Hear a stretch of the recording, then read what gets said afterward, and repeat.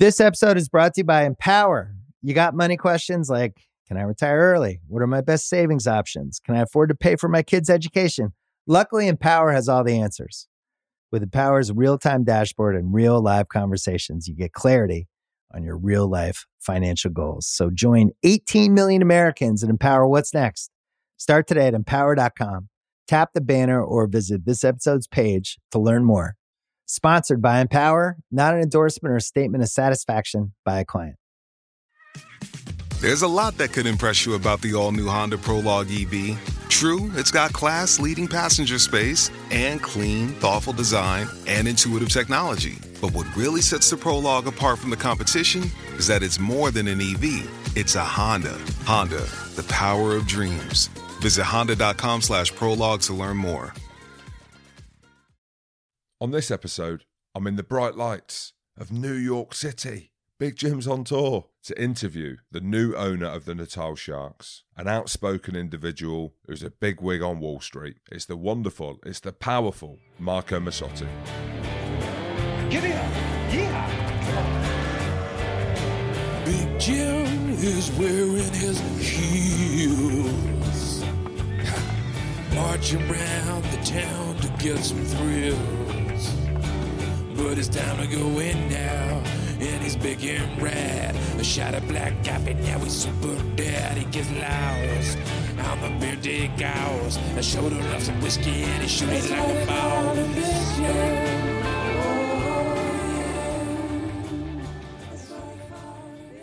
Well, it's class to be chatting to you, Marco, especially in your home. It's not a town, it's a city of New York. I'm here with my wife on our 10-year wedding anniversary, and like you said, we've said it many times, we've made it. We made it 10 years. A lot's happened. Congratulations. Yeah. No, thank you very much. I think that's what we were looking for. So more so to her than me. It's a good city to celebrate in. Yeah. It's one of the great cities of the world. Hopefully we'll see more rugby in it. Yeah, hopefully. Well, we can get onto the MLR. I wanted to chat about you personally and your relationship with rugby. Now, to quote a quote of a paper that I initially stumbled across when you came into my life via social media, into many rugby fans' lives via social media. The quote was, "I was blessed with a rugby brain, but not a rugby body." That's how it started. So let's start with that. Why rugby? I don't know. I just love the sport. Just love the sport. It's hilarious that if people talk about the sport and how to make it more entertaining, they talk about making it more fluid and less about scrums and that type of thing. There is no other sport, right? You got 8 guys on 8 guys smashing into each other. That scrum is what's going to sell the sport. I mean, it's fantastic. That's the South African in you speaking. Listen, straight to it. But it's fantastic. Look, I love backline play. My favorite player growing up was Nas Botha. I love fly halves. So the quarterback, you can call them the quarterback of rugby. I just love it. My father took me to my first rugby game in 1976 when South Africa played the All Blacks, and I was just hooked. That rivalry just hooked me. And if you live outside of your country, like a lot of South Africans have done over the years, I came to the United States about 30 years ago.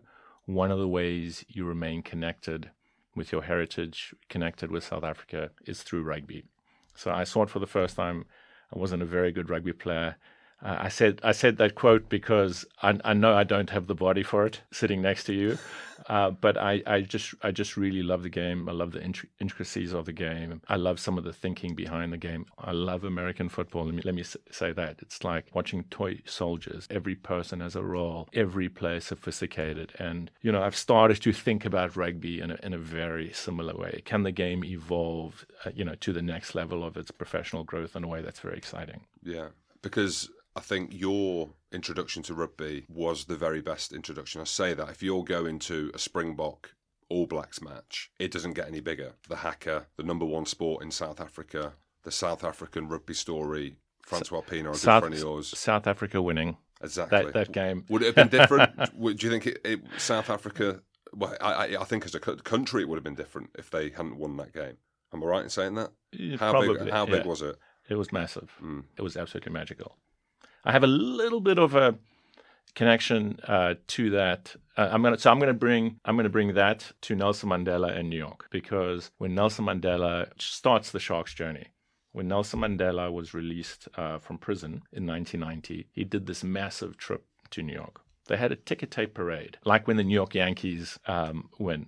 It was amazing. I had just come to the United States and then to New York and saw that Mandela had come to my law firm now called Paul Weiss to meet with someone who became my mentor, Ted Sorensen. Mandela had asked Ted to set up something called the South Africa Free Elections Fund, which raised American money to help finance voter education in South Africa for the first democratic election. The first head of the South Africa Free Election Fund, a guy by the name of Vincent May, a very prominent expat South African businessman who's one of the co-owners now of the Sharks and who became Siya Kolisi's mentor and who assisted with scholarships for Siya to attend school, and now his mentor in life and friend and everything else. So those little, it goes from Mandela to Francois to Siya, and the thread are these wonderful people.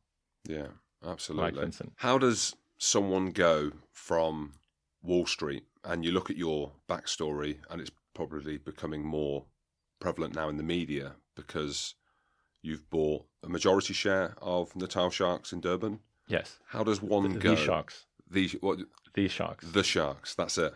That's it. Maybe it could be. I'm saying that for a reason, and we'll get to it a little later. It's the Sharks. Maybe the Durban Sharks. One day, I think most sports teams, right, are identified with a town. There's the New York Giants. I think part of your responsibility, right? A sports team is connected to a place, with a fan base, and I think there's great benefit branding it with the place that it's from. Yeah, absolutely. But right now, it's the Sharks. Yeah. Well, I know why it's called the Sharks. I was in Durban and I was swimming around July, and me and my mate Brett Deacon, who's the forwards coach at Leicester, he's not a great swimmer. I mean, I was a pretty decent swimmer, and we're swimming out to the shark nets in Durban, and there was a guy lying on his back like Castaway, like Tom Hanks. Don't you just feel free, lads? And I didn't realise the shark nets were probably only 400 metres away. And my mate Deeks is struggling. The water's all frothy or whatever. And it shows you at 19 years old, you don't give a shit. And he was like, what are you doing out here? I said, we're looking to swim to the shark nets. We said before we go home, we want to swim to the shark nets and back. He said, no. There's no shark nets out today, boys. He said, it's the sardine run. Oh, my God. They were infested with sharks. Infested with sharks. And we are, I swear to God, we're out where the shark net should be. And my mate Deeks can't swim. And me and the castaway, let's call him Tom, brought him back to shore, and he nearly died, nearly drowned. And then as we got back to shore, he got stung by a jellyfish. So we're weeing on his leg. Look, it's an appropriate name. Great name, great brand, great city. Yeah. I mentioned the Wall Street thing. It's an easy thing to go down when you watch the movies, especially recently. I mean, it just looks like a savage environment to be in. Like, it just looks crazy. So when you take on a rugby team, this is all right. The drama, like, no problem. Is there a part of that, do you think, with your backstory and being in New York and how fast a life that probably has been in a law firm as well, when you look at the landscape of rugby, and people listening to this are thinking, rugby's in a hell of a state at the minute, but you've just invested in a team in probably the worst state rugby's been in from a financial standpoint. Let's start with sports generally, right? I come from a place, and I've grown up on Wall Street with a number of clients, mostly in the private equity area, that become enormously successful. They've become the new masters of the universe of the city and country. They started to buy sports teams. One of my clients purchased the Milwaukee Bucks. They won the NBA championship last year. A guy named Mark Lasry. I could have co-invested in that deal. I think they bought the Bucks. Our law firm did the deal. They bought the Bucks for something like $450 million, and now it has a value exceeding $2 billion. Okay, now that's its value, right? You realize the value of a sports team, generally not on an ongoing basis, but when it's sold to someone else, right? And then I have a very close friend who bought the Florida Panthers, ice hockey, massive business, in this country and around the world. It starts with there and seeing what the potential is, seeing what, some of my clients are doing. And then rugby's struggling, but sometimes when there's, I'll call it a distress situation, rugby's a massive business with a massive following. It's, it's got something like 500 million fans in 88 countries, and it's one of the fastest growing sports in the United States. Yes, it's, you could look at it another way, which is it's a great time to get in. The snow globe has been shaken, and it's It's going to take a little time to settle. If you're investing in a South African rugby team that's about to play in Europe, you're effectively investing in a different type of labor market with a massive talent pool. And that comes with European exposure. Well, I mean, it seemed like a great deal to me. Did you know that that was going to happen when you invested? At the time we were doing it, yeah. Yeah, okay. What happened was I had a good friend, former client, who was an independent board member at the Stormers. And so I looked at the Stormers as an opportunity. And I wanted to bring these people from other sporting codes to the sport of rugby. And also there's some very prominent, it's astonishing how well some South Africans have done in the United States. So I wanted to bring some of them back to South Africa. Everyone wants to help. I had people reaching out to me, help in some way.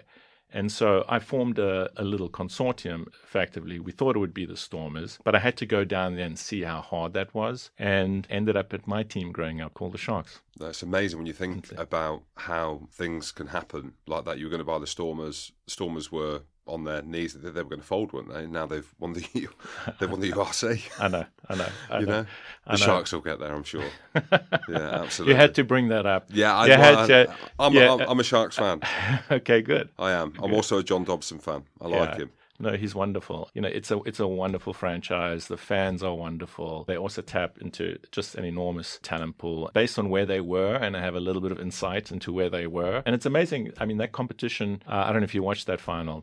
Or saw how that competition ended, how close it was, and, the Bulls getting to Leinster, the Bulls luckily beating us with a drop kick.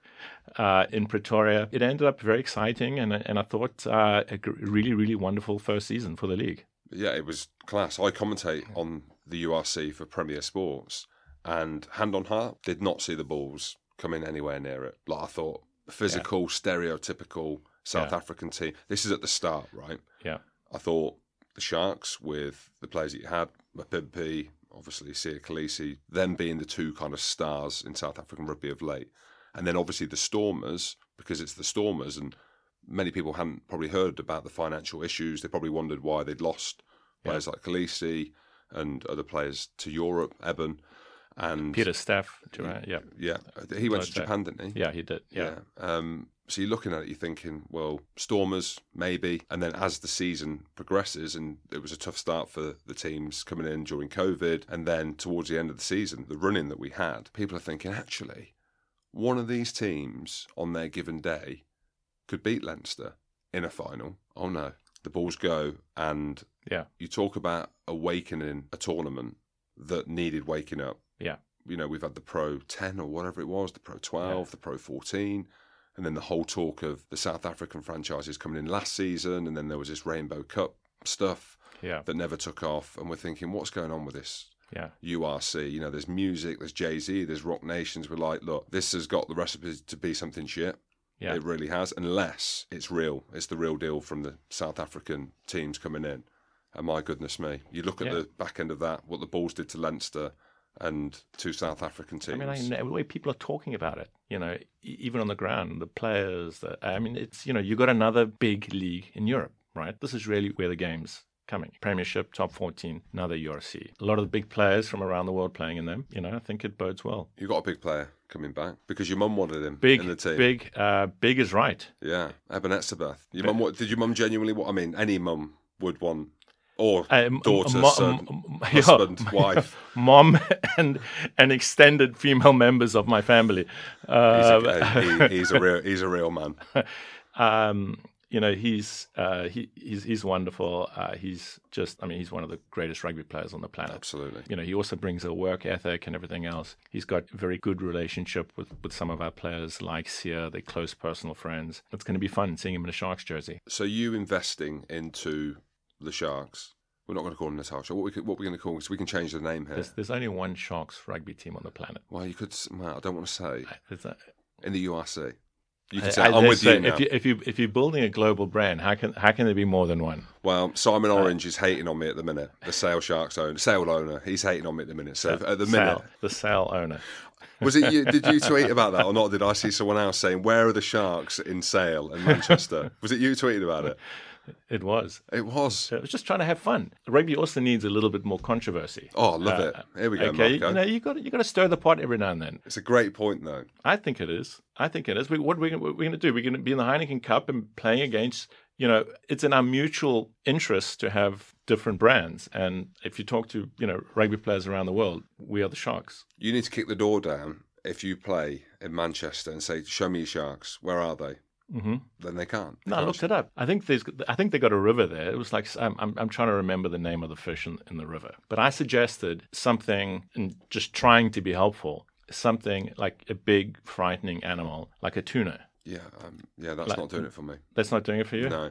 Okay, well, we can think of something else. But the thing is, now we're pissing on the flames of Leicester Tigers just won the Prem. There's no Tigers in Leicester. Yeah, there should be. You invest into a club, so what are the expectations as an owner? Is it winning stuff, or is it return on investment? Is it both? And I think the big question, and something that's bugging me at the minute, is there a return on investment? Mm-hmm. I know you love it. You can hear that in your voice. From a business standpoint, which I think, and again, I hope you're going to put me wrong, you invest in it because you love it more than an investment. So therefore, you want to bring Eben back to South Africa. Cheslin Colby, I'm sure there's conversations ongoing with him to come back to South Africa at some point. Or from a business standpoint, you're like, no, I need to get to a certain point. There needs to be a return in a few years. It doesn't have to be one thing. What I learned is all of the things I was interested in, the stepping stones, in my life, came together around rugby. I love the sport. I want to make a contribution in South Africa. I love mentoring, community development, media and entertainment. And so, yes, it does, at the end of the day, provide lots of different types of interests. But I am investing my own money. I am the biggest investor in the Sharks. I have asked clients and some real investors to join me in this endeavor. I think we got it at a good price. I think there's a lot of opportunity for growth. I think I also made a good business decision. It's not purely romance and it's not reckless. I think the platform of rugby, the platform of Sharks, where they are playing in Europe, the residual businesses around sport and rugby and media, I think I'll make a return on my investment and hopefully ride the wave of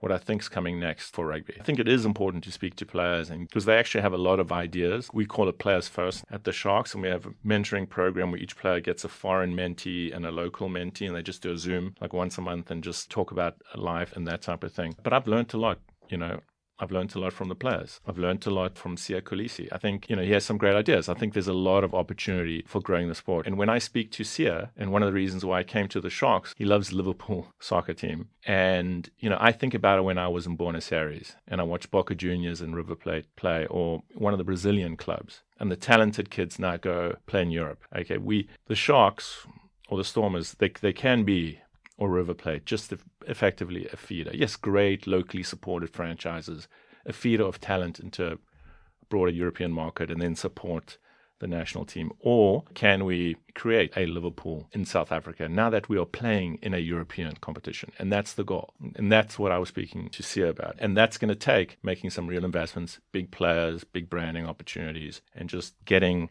lots of business people involved to do it. You said just in that comment around something's coming over the hill in rugby. I love the analogy you use around the snow globe and the fact that it's floating around at the minute. We're waiting for it to settle. Now, for whatever reason, whether or not that's COVID, whether or not the salary cap, whether or not owners pumping in money, no return, the CVC money disappearing to keep the clubs afloat, grants that were given that now need to be paid back because of the COVID situation. What do you see coming around the corner then? I think all of those things. I think COVID was... I probably wouldn't be at the Sharks if it wasn't for COVID. The need for a capital infusion by rugby clubs around the world drove, some new owners and different people to step in. I think if you speak to people, at least when I travel with the Sharks and, visit some of the Irish clubs, and everyone was effectively saying something similar. Like, we need to change the game. We need to get more business people involved. We need to bring more money to the table.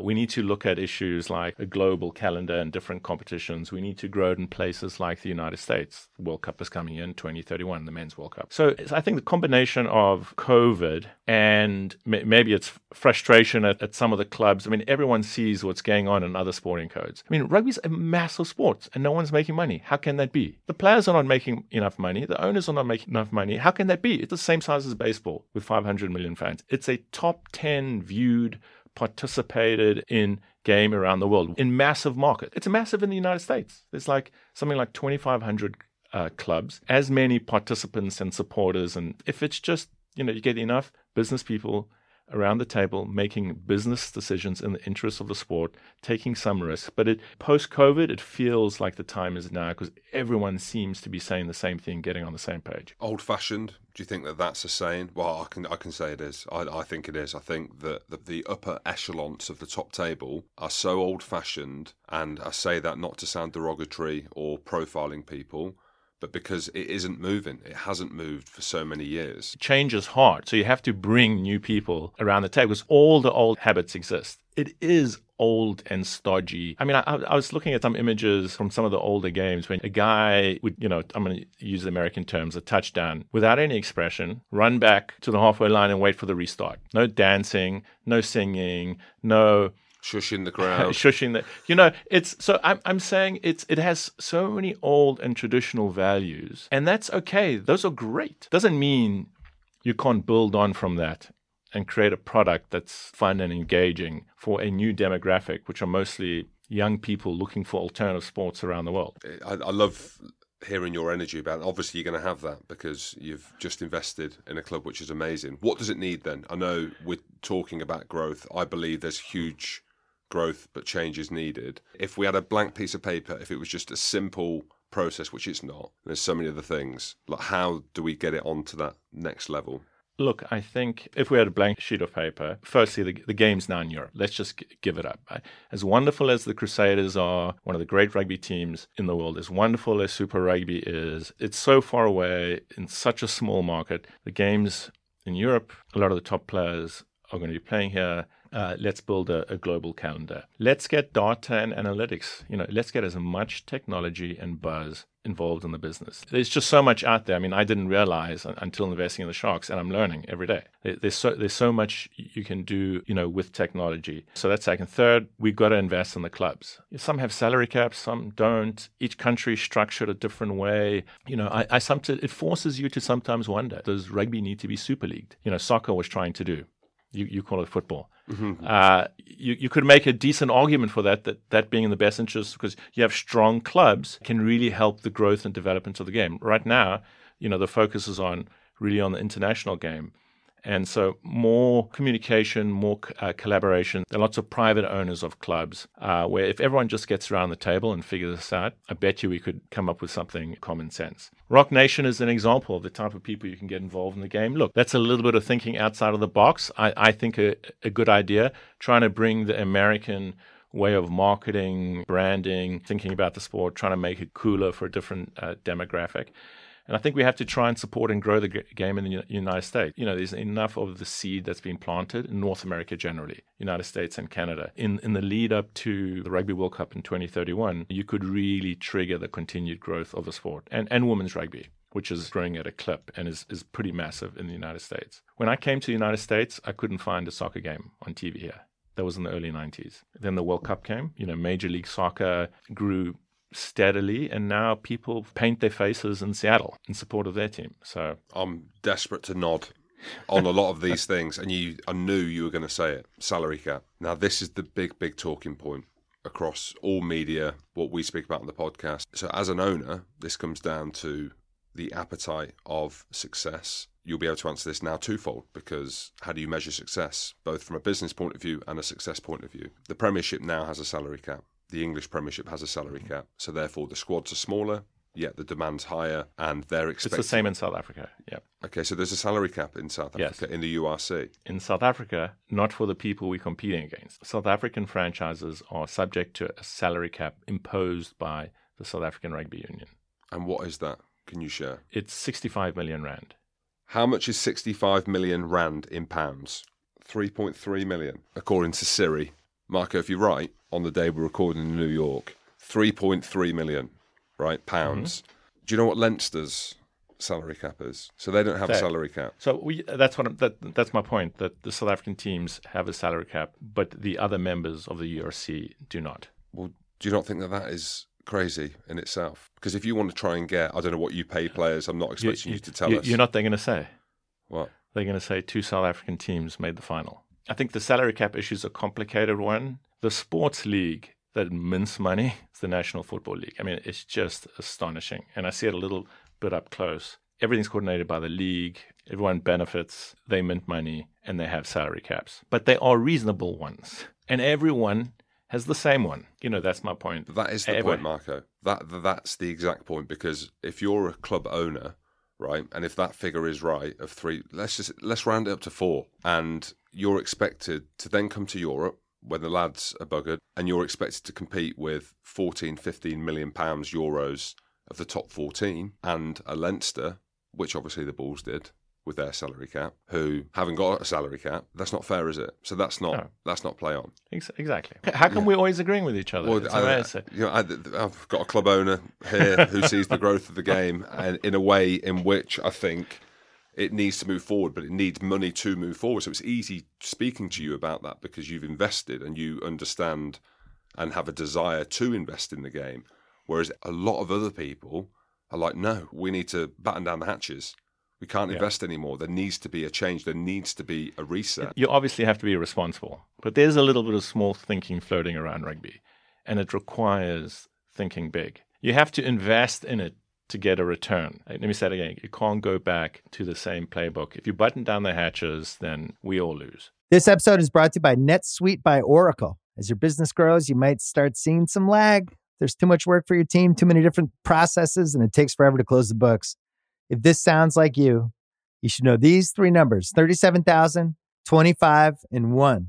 37,000 is the number of businesses that have upgraded to NetSuite by Oracle. It's a cloud financial system that can help streamline accounting, financial management, inventory, HR, and more. 25, that's how many years NetSuite has been helping businesses do more with less. And 1, because your one-of-a-kind business deserves a customized solution for your KPIs. It's like when you come here for this podcast or when you check out your favorite website to gather all the info you need to make better decisions for your fantasy leagues. Well, NetSuite does that for your business and then some. It's one efficient system, one source of truth with everything you need to grow. Right now, download NetSuite's popular KPI checklist designed to give you consistently excellent performance absolutely free at netsuite.com/ringer. That is netsuite.com/ringer. This episode is brought to you by Hotels.com. If you're busy like me and you're trying to catch your kids' games, it's important to have somewhere where you can go to find a good hotel. We're all over the place. Sometimes, we're in Florida, we'll be in New York. You want to take the wife on a quick vacation and get away. Whether you're looking for a relaxing getaway or heading out of town to see the playoffs, Hotels.com app has a perfect hotel for every trip. Compare up to 5 hotels side by side so you can see prices, amenities, and star ratings without having to switch back and forth between options. So start planning your next getaway and find your perfect somewhere in the Hotels.com app today. This episode is brought to you by Lululemon. Guys, if you're ready for a new pair of pants, try one of Lululemon's ABC pants. They're made to make you look and feel good. And there's lots of different styles to choose from. My favorite, because I walk around LA every day, I like the joggers. I'm not jogging, I'm just walking fast. But if you're working out, I would try them out. And if you want something a little sleek, maybe business-like, maybe try the ABC Slim Fit trouser. But I am a joggers guy.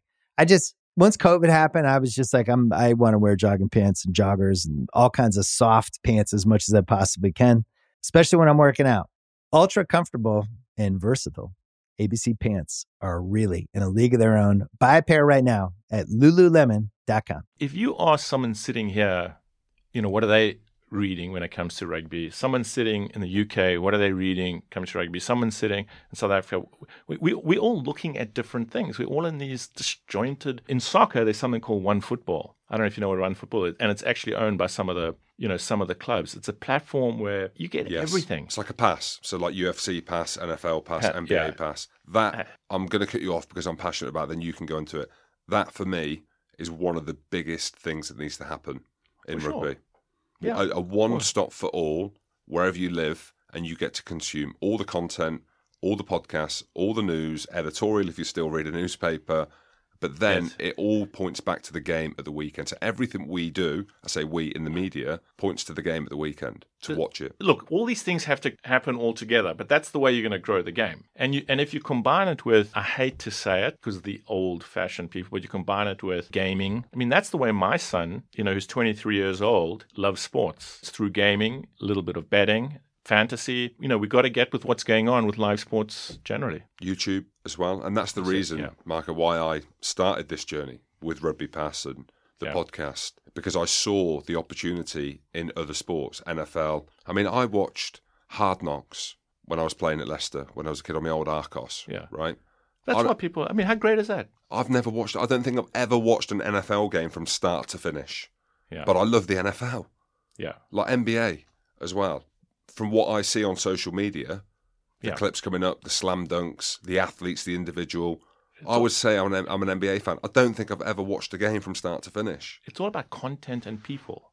Like, my daughter's never watched a rugby game. I took her to meet a few of the Sharks players. She follows them on social media, wants to know how they're doing, what's going on with them, wants to see the game. How did this person do? She made a personal connection, which fans can do, right? Fans can do if you give them the content. And now she's hooked. I was on that journey with Rugby Pass. I was in South Africa, and I spent some time where Sia grew up in Port Elizabeth. I went to Kaalisha in Cape Town. But I was amazed being in South Africa, and everyone talks about Sia Khaleesi in the media in the UK. When I was on the ground, even in Sia's going to hate me for saying it, I was like, oh, who's your favourite player? Thinking, we need you to say Sia, because I'm chatting to Sia when I get to Cape Town at the Sevens. Cheslin Kolbe. And I think I know the reason why they're saying Cheslin Kolbe, because they're probably not watching rugby matches. They are watching clips. They are watching YouTube's greatest tries. They're watching sidesteps. They're watching speed. They're watching athleticism. Sia, not that you don't have any of these things. Yeah. You talk about the growth of the game through content and through trying to make it exciting. Rugby can be quite a boring sport unless you're a purist like yourself who loves a scrum. I love a scrum. I love a maul. I enjoy the kicking game, the strategy. But in order to grow the game, you need the Cheslin Kolbes, and you need to be able to showcase that. I totally agree with you. But I'm going to argue the point about the scrum. The people are jazzing it up with the velocity of the hit. And I just think, maybe a few rule change tweaks, 8 on 8 massive people smashing into each other can be something that's fun. But I totally agree with you. With a content hat on and a data hat on, yes, I think how you improve things that it's interesting you mentioned about your daughter and people who are not fans of rugby or haven't been a fan of rugby, and then they would meet an Ebenezer Beth, probably the biggest human they're ever going to see in their lives. Yeah. Or they watch a Cheslin Kolbe live or see a clip. Yeah. And it's such a unique sport. You mentioned the scrum there. I think similar to what they do in American sports. I love American sports. Never watch them start to finish, but I love the content that lives around them. You mentioned the data. If you had a data or stats-driven activation, so for example, here you go. Scrum happens. It's a 1 minute process, 1.5 minute, 2 minute process. If you've got all the players' heart rates up on the screen, how many tackles they've made, what they've gone through to that point to get to the scrum, what is their heart rate? Yeah. What capacity are they competing at in that very moment? I think that's how you engage new audiences. A kicker takes a kick at goal. I know it's not a scrum. There'll be a penalty at the scrum probably. Kicker takes a kick. His awesome. heart rate. How far has he ran? Music to my ears. The demographic that we're appealing to also don't have the attention span, so you have to cater to it. And by the way, that little bit of time while they're setting up for the scrum, you can use it for some other piece of entertainment. We're putting on a show. And you could bet what his heart rate is. How scared is he? Yeah. That's an important part of sports now. Let's not deny it. In rugby, though, there's not an appetite for betting. Well, you'd have to create it. It's the same with fantasy. Football's got so many breaks and so many different measurements that you could do. You'd have to try and create it. I think there's an appetite for the betting thing. I'm just yet to be convinced. And I think the reason is, and there'll be a shift at some point, is the demographic of people that watch a rugby game. I was at the football. I went to watch Arsenal, Man United with my lad. Well, he wanted to see Ronaldo. He was an Arsenal fan. He's now a Man United fan because of Ronaldo. And you see the way that people, even in the ground, are consuming the match through their phone, TikTok, selfies, betting, live in the stadium on the match that they're watching. Yeah, that's a joined-up approach. Yeah, and I just think in rugby, there's an old school element which I like. We're losing slightly, but I think the growth of the game potentially needs to embody all these things that we're talking about. No, absolutely.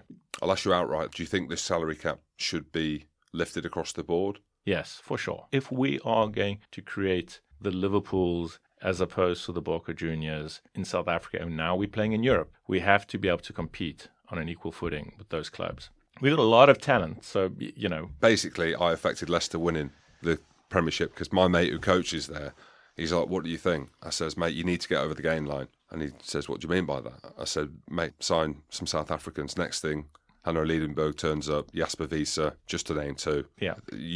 My point being, jokes aside, I think South Africa now, ahead of the likes of Fiji, Samoa, Tonga, obviously New Zealand, but they're in a micro life down there. A lot of them stay there or go to Japan. If I owned a team, I would sign the majority as South African, robust, humble. I spoke to Alex Sanderson at Sale. Yeah. You're not the Sharks. At Sale. He said the same thing. He said they're so easy to manage, whether that be the way that they see the world, religion, family, work ethic, and they're robust. They're just built differently. Look, we are now tapping into, at the Sharks, a lot of players coming in from the Eastern Cape. Watch what happens in 5 years, 10 years' time. Kids are running around more so than ever in all parts of South Africa, all communities in South Africa. They have the role models, the Chaslins, the Sears. Not only is it that humbleness and work ethic, but you made the comment about South African loving forward play. I was either in Ireland or Scotland when the Springboks were playing New Zealand. And I think it was Lucanio Am passed the ball behind his back to Spoon Corsair. It was right at the beginning of the game, and we scored against New Zealand. The pizzazz, the flair, the entertainment coming out of the South African rugby player is, and I've been watching the game for a long time there, is different now. Because we're bringing together all parts of South Africa and what everyone has to bring into the game. Rassie, love to chat about him. And I know what you're going to say, not by your tweet, and we can talk about that, but more around his character, his ability to engage a nation, I'd say. I think a lot of people would agree with us in terms of, don't know him personally, seems like a very engaging bloke. You see the clips on social media, not that that's often a reflection necessarily of how they truly are, but I think we get a gauge on the love that the players have for him and the build-up to the final game where he spoke about the players and where they came from, and Chasing the Sun was the name of the documentary that came out. Just watching that alone and his engagement in his team and his players was enough for me to be like, this guy gets it. He's real. But your relationship with Rassie, is there a relationship because you came out and stuck up for him when World Rugby wanted to take him over the coals? There isn't a relationship, and I love the guy. And I love him because I think rugby needs the Rassies, you know, the people who think out of the box. And that's what he is. I mean, and I can see at the Sharks players, the way they talk about them. Look, it can be a problem, right? It's going to be hard to ever match up to a Rassie, you know, in South African coaching circles. But he's an out-of-the-box thinker, you know.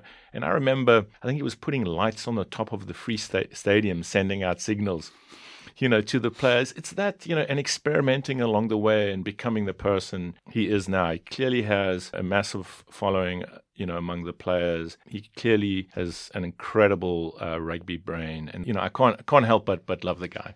Anyone else that impresses you in the game that you've seen? It could be from an administrative or a CEO or a club that you would say they're leading the charge. Not on all fronts. No team's ever going to do that. But is there anyone that you kind of base your journey or interest, or just anyone that impresses you where you're like, you know what, they get it? A lot of people do impress me around the game. I thought I would go into it trying to be a mentor to some of these young men, but it's amazing how much you get back. I mean, it's the traditional relationship. Mentors get out of mentoring as much as the mentees get. So, you know, a lot of the South African players are really wonderful. But I am, through my friendship with Dominic Sylvester, who's the now controlling shareholder at Saracens, learning a lot from him, from Francois, from that organization about how to, you talked about success, how to create a sustainable culture and winning and bring people along the way. I mean, I went with Dominic to see Saracens play recently. It was one of the first times I'd been to Stoneaxe. And I mean, it was truly wonderful. You know, we went in the change room afterwards, got to meet some of the players. And so we've had our CEO come up and spend some time there. Our new coach, or rather director of rugby, Neil Powell, just spent a week there just learning, listening to the way they did it. But it's enormously impressive organization. Look, we all have to grow, and I think we can also give some of the things that we've been speaking about to Saracens. So there's an interest in collaborating more and maybe even collaborating, trying to do something in the United States, which was one of my original ideas. If you're asking me, you know, what I find impressive in rugby, it's learning from, you know, the Saracens experience. Oh God, you're going to upset a few people. Yeah, I was at Saracens for 3 years, so I don't want to just sit here and nod and agree, but I'm going to sit here and nod and agree, Because one thing, and whether or not this is genuine or not, and then you... And by the way, I don't mind upsetting people. Oh, that's fine. Honestly. That's absolutely fine. But when I was there, they spoke about measuring success, and maybe this will come to giving us an answer how you, as an owner, measure success, be it wanting to make a return, but also on the field with a very, very limited salary cap. Look, I'm hopeful we're going to lift that cap. I think everyone's going to be aligned on doing that. So, hopefully we'll be more competitive and not make it about that. But what about the clubs that will die when that happens? And maybe this is part of the reset that people are speaking about, unfortunately. Like Worcester in the Premiership have struggled to pay players.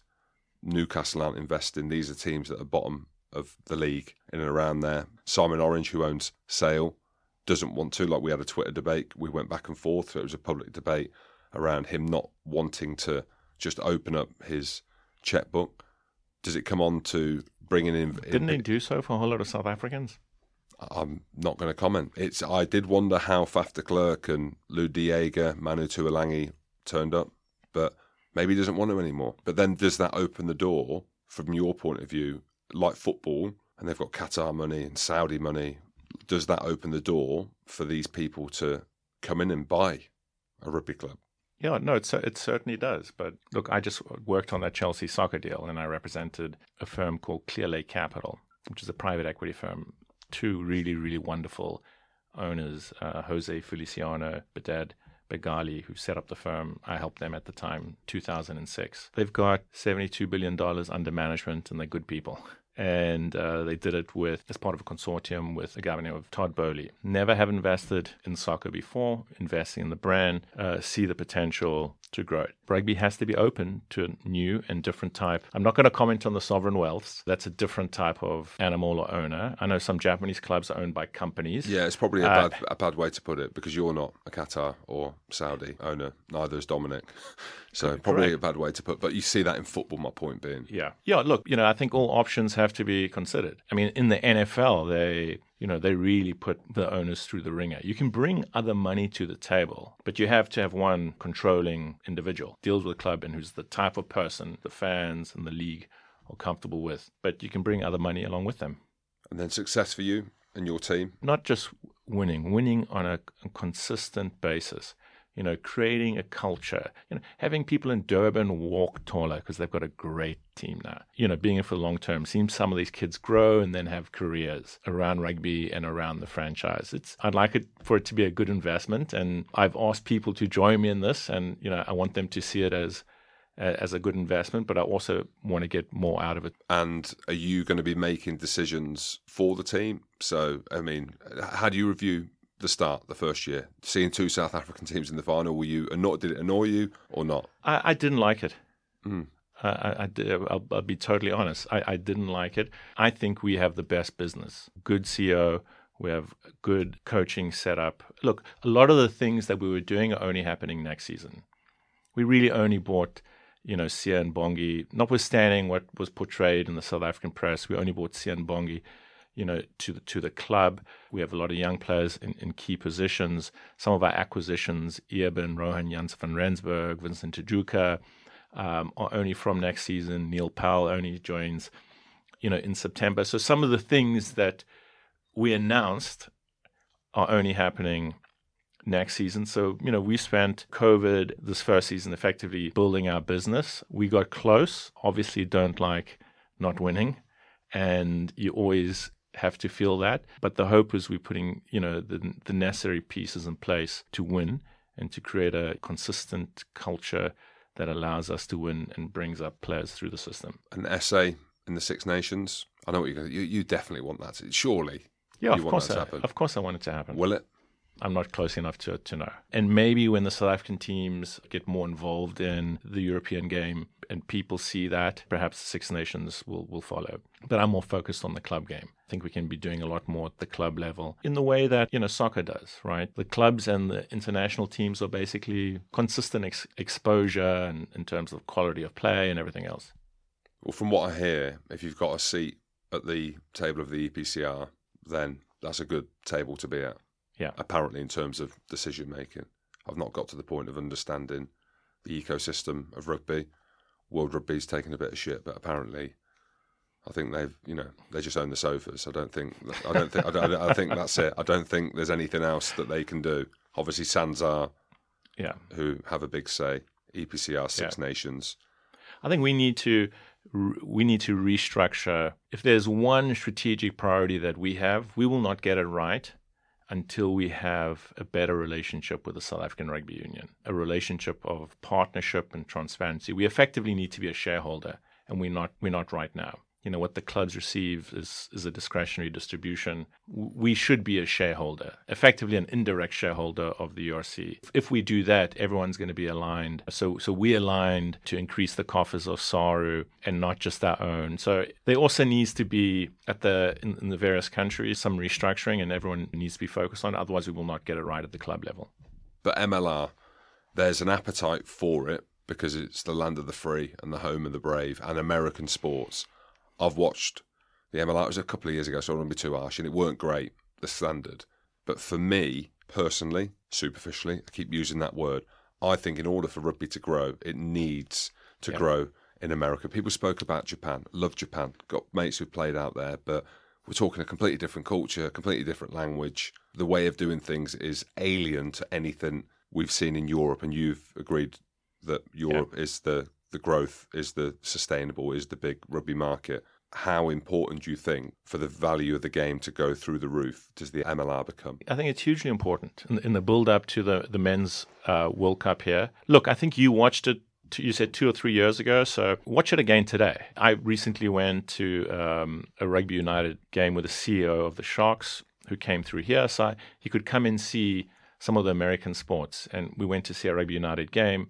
We know those people a little. We know the Old Glory people a little. That's where the Beast played when he was here. Washington, yeah. The Washington team. The Scottish Rugby Union, I think, have an interest in the Washington team. New Zealanders are involved in Rugby United. I was surprised the standard is a lot better. And there are a lot of foreign players now playing it. They still got to work out a lot of kinks. The stadium they were playing in was not great. Fans are still, something like 5,000 fans that game we went to. But I think they've got a good base to start on. There's a lot of interest. I had a call with a guy who was interested in the Austin team, and he was talking about setting up 10 franchises, including one in Mexico City. They've got a good group of people, business people around them. I think the model is good by starting small and trying to grow it, and they seem to be in the right places.